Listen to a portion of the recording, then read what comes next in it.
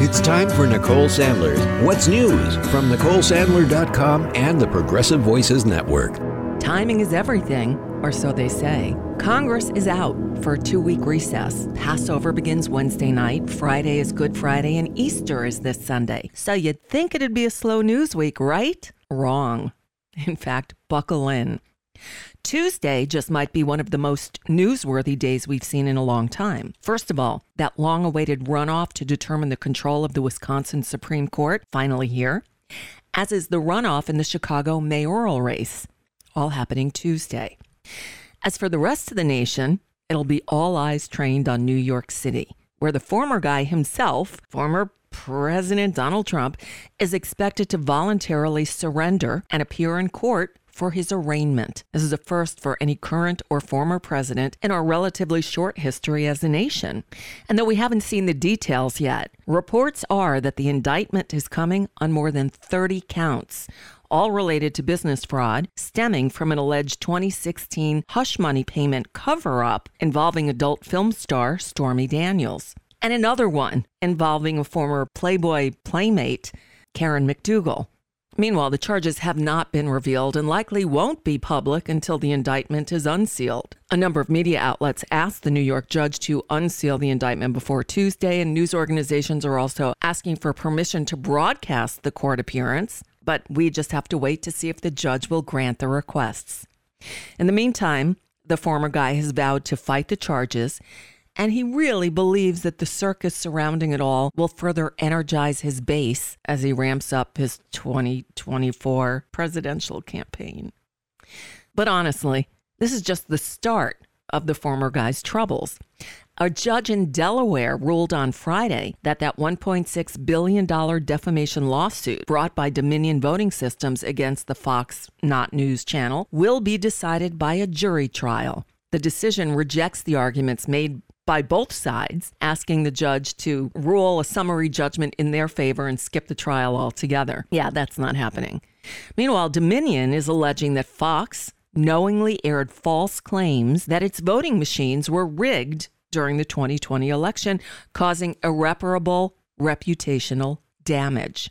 Fox officials are arguing that the content was newsworthy and protected by the First Amendment, as the claims were being made by the then president and his allies. Analysts say the jury will be asked to decide whether the news channel acted with, quote, actual malice. The trial is expected to start 2 weeks from today, April 17th. Oh, and we're still waiting to hear from Georgia and from special counsel Jack Smith. Stay tuned. Moving on. It appears that the old adage, April showers bring May flowers, may just have been eviscerated by climate change. And I can't find one adage about April tornadoes, as the magnitude of these storms is unprecedented. At least 32 people died and hundreds more were injured during another huge storm system that on Friday and Saturday ravaged nearly 2/3 of the nation from the southern plains to the northeast. At least 88 tornadoes were reported across the Midwest and South on Friday alone, and this coming just a week after 26 people were killed in a similar storm in the South. Storms in Oklahoma started at least 100 fires where dozens of people were injured, and then as it moved east, the storm severely hit parts of Arkansas, Tennessee, Indiana, and Illinois, where a roof collapsed at a concert hall. One man died minutes after management stopped the show. And as far east as Delaware, a man died there as a result of the storm. And if you're in Tennessee, watch out. Officials are warning similar extreme weather conditions are expected tomorrow. Stay safe, everyone. The gas price roller coaster is heading uphill again.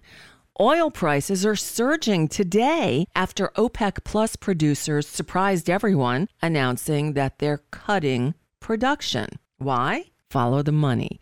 Member countries of the Organization of the Petroleum Exporting Countries, OPEC, monitor the market and decide collectively to raise or lower oil production in order to maintain stable prices and supply. Well, on Sunday, Saudi Arabia announced that it would start a, quote, voluntary reduction of its production of crude oil alongside other members, including Russia, Iraq, the UAE, Kuwait, Algeria, and Oman. The collective output cut by the countries totals 1.66 million barrels per day, which analysts say could mean that inflation remains higher for longer. Think there's any planning going on there? Nah. Why would anyone think that? Oh, it's time for our new feature, today's train derailment. This time it was 25 cars of a freight train derailing in western Montana on Sunday. Some of the cars plunged into a nearby river, of course raising questions about what the train was hauling. Well, in response, authorities said no one was injured and there didn't appear to be any hazardous materials on board. Wow. And finally, some people are waking up today asking, where's my blue check? Twitter used to verify accounts of notable people, journalists, artists, whatever, with a blue check mark, just saying that those accounts have been verified. That person is who they say they are. Well, since Elon Musk bought Twitter, he decided to do away with the actual verified badges and let anyone pay for a verified blue check, whether they're verified or not. Well, the purging began yesterday. And one of the first to lose it was the New York Times. Despite the fact that Elon Musk said Twitter will allow its 10,000 most followed organizations to keep those blue check marks, whether they pay or not. Well, he pulled the rug out from under the New York Times after they said they would not pay for the blue check. Businesses will pay $1,000 a month. Good luck with that. And individual users like me who were previously verified, they say all we have to do is pay $8 a month. Lots of other uses I could put $8 a month to, and Twitter ain't one of them. And that's just a bit of what's news. For now, I'm Nicole Sandler. If you appreciate these reports and the Nicole Sandler Show, I hope you'll consider making a contribution. My work is listener supported, and I can't do it without your help. Find out more at NicoleSandler.com, and please click on that donate button. And even if you gave me $8 a month, I still wouldn't give it to Twitter. You've probably heard me talk about my dog Jackson. He's my baby boy. And as he's gotten older, he's gotten really finicky about eating. He used to get so excited about food, he'd literally spin. Well, not anymore. In fact, I often have to spoon feed him to get him to eat. Well, no more. Not since we started feeding him fresh food made with whole ingredients, backed by veterinary science. It's Nom Nom. Now, I actually tried making food for him myself. I'd cook up big batches of chicken or beef with vegetables and rice or potatoes, but without knowing what I was doing, he wasn't getting the vitamins and minerals he needed, and certainly not in the correct balance. That's all changed now with Nom Nom. Go to trynom.com, trynom.com/sentbynicole. They'll ask you some questions about your pup and tailor a specific amount of individually packaged Nom Nom meals and send them to you. By using my special URL, trynom.com/sentbynicole, you'll get 50% off of your first order, plus free shipping, and it's a great way to help support this show too.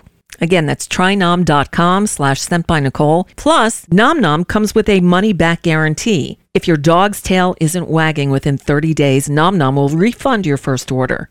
No fillers, no nonsense, just Nom Nom.